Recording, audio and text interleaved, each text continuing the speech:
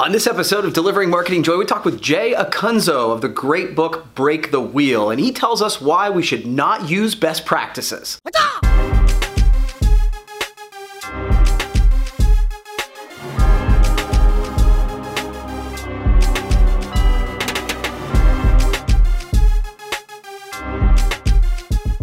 Hey there, and welcome to another edition of Delivering Marketing Joy. I am your host, Kirby Hassman, and joining me today is a rock star. I'm so excited to have Jay Acunzo. He's the author of Break the Wheel. He's also head of Marketing Showrunners, a media company. And Jay, I really appreciate you taking the time, man. Thank you so much for having me. Absolutely, absolutely. So I actually had the opportunity to read Break the Wheel. I really enjoyed it. And so I wanted to dig in real quick on the idea that, most of us are trying to grow and develop and grow our businesses and get ahead. And so I think, I'm like a lot of people, we lean on what we see other people doing, the best practices. Yeah. And in the book, Break the Wheel, you kind of blew that up for me. You're like, that's not right. So can you kind of, for those who have not had a chance to read the book yet, can you explain why best practices aren't the best way to go?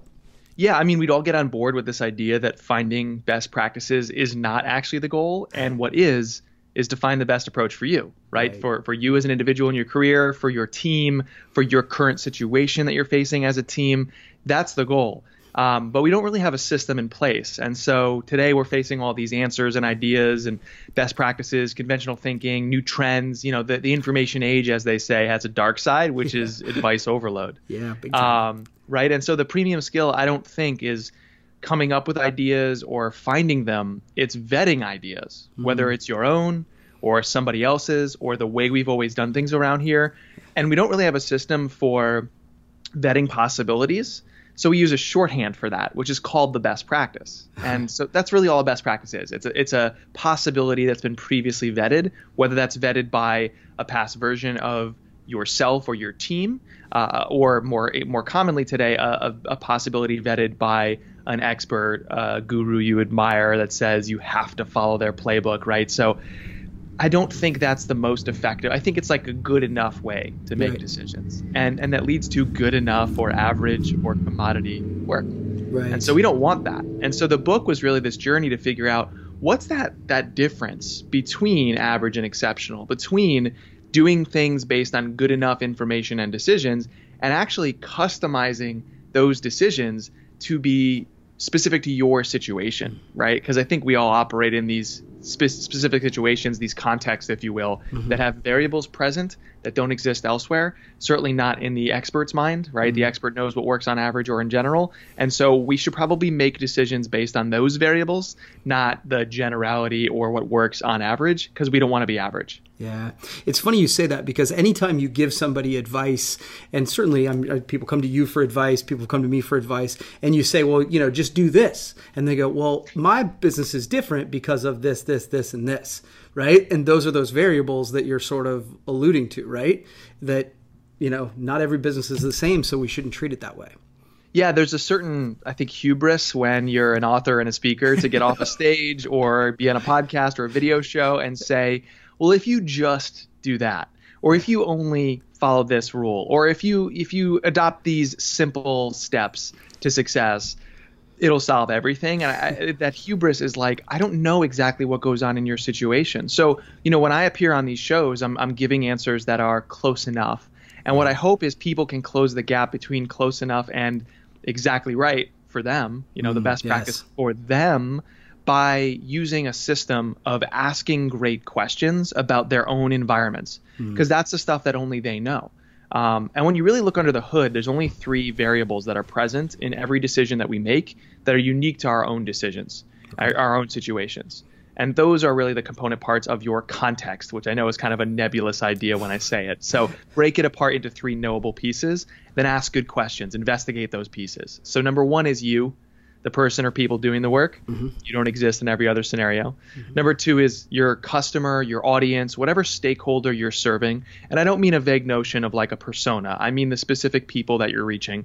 And then number 3 is your resources. So everybody says, yeah, but my budget or my goals or the timing or the deadlines, etc. We all have these, and they're specific to our situation. And it turns out if you stop acting like an expert who knows absolutes and you start acting like an investigator who asks really good questions to find evidence, you can just focus your investigation on those three things to start your process. You, your customer or stakeholder, and your resources. Now you know what your context is. You know the key variables. So it's this filter through which you press any idea or advice that you get. And now you can make better decisions faster when you're surrounded by too much information. Now I'm curious. This is something I always struggle with. I find that sometimes the best advice I give is the hardest for me to follow. Yeah. I always joke that the greatest distance in the world is the distance between I know and I do, right? Sure. So I wonder, do you find it tough to not use best practices in your own life or business, or have you mastered this? You know what's funny is when you read a book about questioning best practices, there's two mental gymnast moves I have to live with now. So one is I couldn't have come up with a system that was steps or answers, because now I'm giving you a new best practice. So the system, the methodology of the book is a list of questions that only you can answer, and a methodology to come up with your own questions, right? Yeah. So that was one mental gymnast move, because it's a book about questioning best practices. Right. The other is every day, I'm building a speaking business, I'm building a writing business, and then most of my time is also dedicated to running, you mentioned at the top, Marketing Showrunners, which is a media company that covers this movement of marketers making shows. Yeah. So podcasts and video series. It's exploding in brands big and small. So, when I'm building that business, there's a lot of stuff that I didn't get into the business to do. When I'm giving a speech or I'm writing a book, I'm like, this is what I chose. I like this craft, this process. It's for me and the audience. And almost every piece I thoroughly enjoy. I find intrinsic motivation doing. When you're building a business that's bigger than yourself, now there's parts and pieces to it that you maybe didn't get into that business to do, but you just have to swallow. It could be for somebody, it could be the back end financials, it could be hiring, it could be marketing if you don't like that part. Whatever it is, there's certain things you're like, I don't want to invest all my time. I don't love the intrinsic process of it all. I want to skip to the end. And now that voice starts going, well, I can just copy from someone else. Or maybe someone's published a guide, or there's a show all about this idea. Now, those impulses aren't wrong, but I would say they just need to be supplemented with, again, that intimate knowledge, call it self and situational awareness of your context, right? And so I'm not discouraging people from following best practices. I am saying for the most important things that you want to be exceptional at, that you don't want to be average at, that's where we need to question those best practices, right? And so I deal with that all the time. I get it. I'm guilty of it. We all are. I'm not writing this book because I have the answers. I wrote it because I wanted to investigate it. And lo and behold, I ended up encouraging others to investigate everything. Yeah. No, and it is a great book. And one of the things I love about it is that you've got some case studies of people and businesses and organizations that have broken the wheel. So I'm just curious, and maybe this isn't a fair question, but was there one that was a favorite of yours that was an example that you're like, oh man, that one's cool. That one's super fun. Yeah, what's interesting is I sort of trade in story. Like I wanted to be a sports journalist because of feature pieces on people, not because of games and covering the sport necessarily. So ever since I was in school, I loved human stories, and I think they're the best way to learn, to get inspiration, etc. So yeah, picking a favorite story from my first book is a little bit like saying, I have a favorite child. But I do have only one real child, so I do kind of have a favorite. So that's fair. Screw it, I'll give you my favorite story. So, I really love the story of Death Wish Coffee. Yeah. Have you encountered Death Wish Coffee? Did you encounter them prior to the book? I have. Okay. And so when you started talking about it, I'm like, oh, that one resonates. Yeah, so Death Wish Coffee, they bill themselves as the world's strongest coffee. That's their tag. And Mike Brown, the founder, was really scuffling and struggling to run a single location brick and mortar cafe in his hometown in upstate New York. And he did what a lot of us would do in that situation. He looked for best practices and talked to experts. Yeah. Now, turns out there was this one fatal flaw they all pointed to, which was the type of coffee bean that he roasted. So I don't know if people know this. I didn't at the time I did this research. The coffee we usually drink. So I just made this espresso right before getting on the horn with you. And it's usually called Arabica coffee. It's a type of bean. There's another bean which is also somewhat popular. It's about 30% compared to the 70% market share of Arabica. It's called Robusta. Now, Robusta is famously in instant coffees. It's in espresso, and Italy uses a lot of this because it's transactional. It doesn't quite have the flavor profile of Arabica, these longer drinks that we love I love typing on my computer, sitting around some exposed brick at a modern coffee shop. That's me to a T. Yeah. So we, especially in the North American cultures, drink Arabica. Everybody said Mike needs to roast it. He wasn't. He was using Robusta. Well, it turns out when you roast Robusta coffee, you get more caffeine per cup. So he uses more parts per, I don't know the measurement unit per se, parts per pound, let's say, in his coffee of Robusta beans than Arabica. And the question is why? Like, he did the opposite of the best practice. Why did he choose to do that? Well, number one, his own aspiration for him and his team was to create the world's strongest coffee. So rather useful, right? Yeah. Number two, that second part of his context, his customer. In this shop that was failing at one point, he noticed they were all blue-collar workers who really reached for coffee like a transaction, like they would in Italy with an espresso where you stand up and drink it and leave.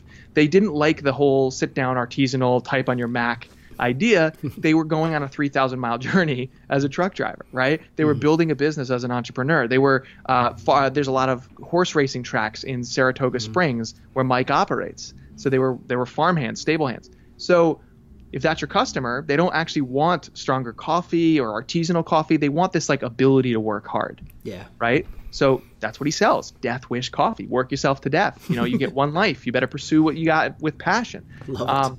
And then there's his resources, which is the way he approached this was not to reject the best practice wholesale, but to start testing his way forward using like the visceral response of a few people to know he was on the right path. Right. So his resources dictated that he couldn't just overhaul his brand. He couldn't stop running the coffee business. So he built this online experiment to supplement his cafe, and he called it Death Wish Coffee. And he went from like a few bags a week to now he runs this giant coffee empire. He's no longer running that coffee shop. It's this global brand that is competing with these very familiar looking logos and brands, right? His stands out. It's like dark. It's almost like this. It's this black circle with a skull and crossbones and red trim.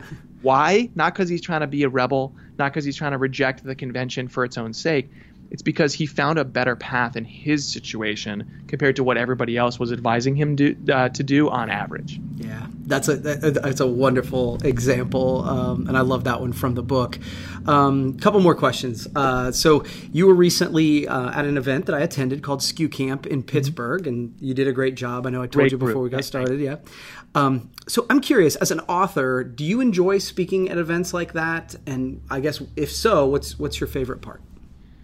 So, I mean, speaking to me is I'm fascinated by like stand-up comedians and musicians. People who talk about the performance craft is really interesting to me because what I love doing is performing educational content, right? Like giving something that's delicious and also nutritious. Yes. And that's what I want to do with my writing. That's what I want to do with my podcast. I want to advise brands do that through marketing showrunners. Everything we're publishing there lives up to that idea that, when we're trying to learn the craft of whatever we do for work, we draw such meaning from that work. And yet so often the content that we're being delivered or consuming doesn't match that meaning. It doesn't match the full emotional plane that we're on during our careers. Yeah. And that sucks. I feel like why not make business content as delicious as your favorite entertainment content? Not to be vapid, not a BuzzFeed list article, but my storytelling idol is Anthony Bourdain. I do mention him several times in the speech. Yeah. He was someone who could pull out a meaningful moment from what seemed like a mundane experience, a home-cooked meal, which is what's more average than that, a meal at home? What's more average than yet another coffee espresso bar, yet another food truck? Like these are common things. Not when Bourdain told those stories, not when he talked to those people. He would find that emotion, remind people of what they loved about their work or their location, teach you something, inspire you. So speaking to me is like the best way to do that, because if I can tell stories, if I can deliver a moment for people in the room, it's visceral, right? So I adore that. And I also get to go to different industries and learn what's similar across these industries and what's different. Yeah. I think we're so tempted to keep our learning close to the chest or close to home rather, which is like you're somebody who sells promotional products like me. You're a manufacturer, you're a B2B SaaS company. So I can learn from you because my business is the same. Right. Well, what happens is you get sameness, right? Right. So not only am I experiencing all these industries, I get to see what's similar and therefore pull that into those different industries and also what's different so I can update my thinking. I'm grateful as all hell to do that. It's just it's an enjoyable, rare thing, and I appreciate every moment of it. Yeah, it's funny you say that. I get the opportunity to do a little bit of speaking, not like you, but I've often said when I'm doing it right, it's theater. And it's like you said, delicious and nutritious. And if you do it right, they get the message, but that hopefully they're laughing or going along with it too. Sure. So, look, practical just means it can apply to the actions you're taking, right? It doesn't mean a list of specific steps or a blueprint you have to follow. So when we talk about keynotes, which are the types of talks I give, I think you can dance too close to hollow, to just platitudes. And so the other version of that is practical. People, I don't like keynotes because they're not practical. No, they should have real impact. They should affect how you take action every day. It's just that sometimes we have to think better or feel the right way. We have to approach the work differently. The tactics are, like a map with a red line on it. They're only useful if you're going from A to B. But as soon as the terrain shifts, it's more useful to have a compass, right? So you kind of need all of it. And I don't know why practical has started to mean a list of tips and tricks, for example. So it's about having impact, but impact, I think, in a deeper way than maybe a breakout or a blog post can provide. Yeah, absolutely. Well, Jay, I've really appreciated getting to sort of know you a little bit, and certainly the book is Break the Wheel. I recommend it to everybody. It's really good, and I so enjoyed meeting you and listening to you at that event, SKU Camp. So thank you so much. I appreciate you. Thank you so much. I got to go back to enjoying my Arabica because I can't handle Death Wish coffee. It is. My left eye started twitching when I sampled it during the research. So please read the book. Please enjoy the story of Death Wish. I caution you when you buy that coffee to, maybe take it one step at a time. It's for real. It's for real. Well, cool, man. Thanks so much. We'll have to do it again, okay? Cheers. Thank you. All right. Well, that's going to wrap up this edition of Delivering Marketing Joy. We'll see you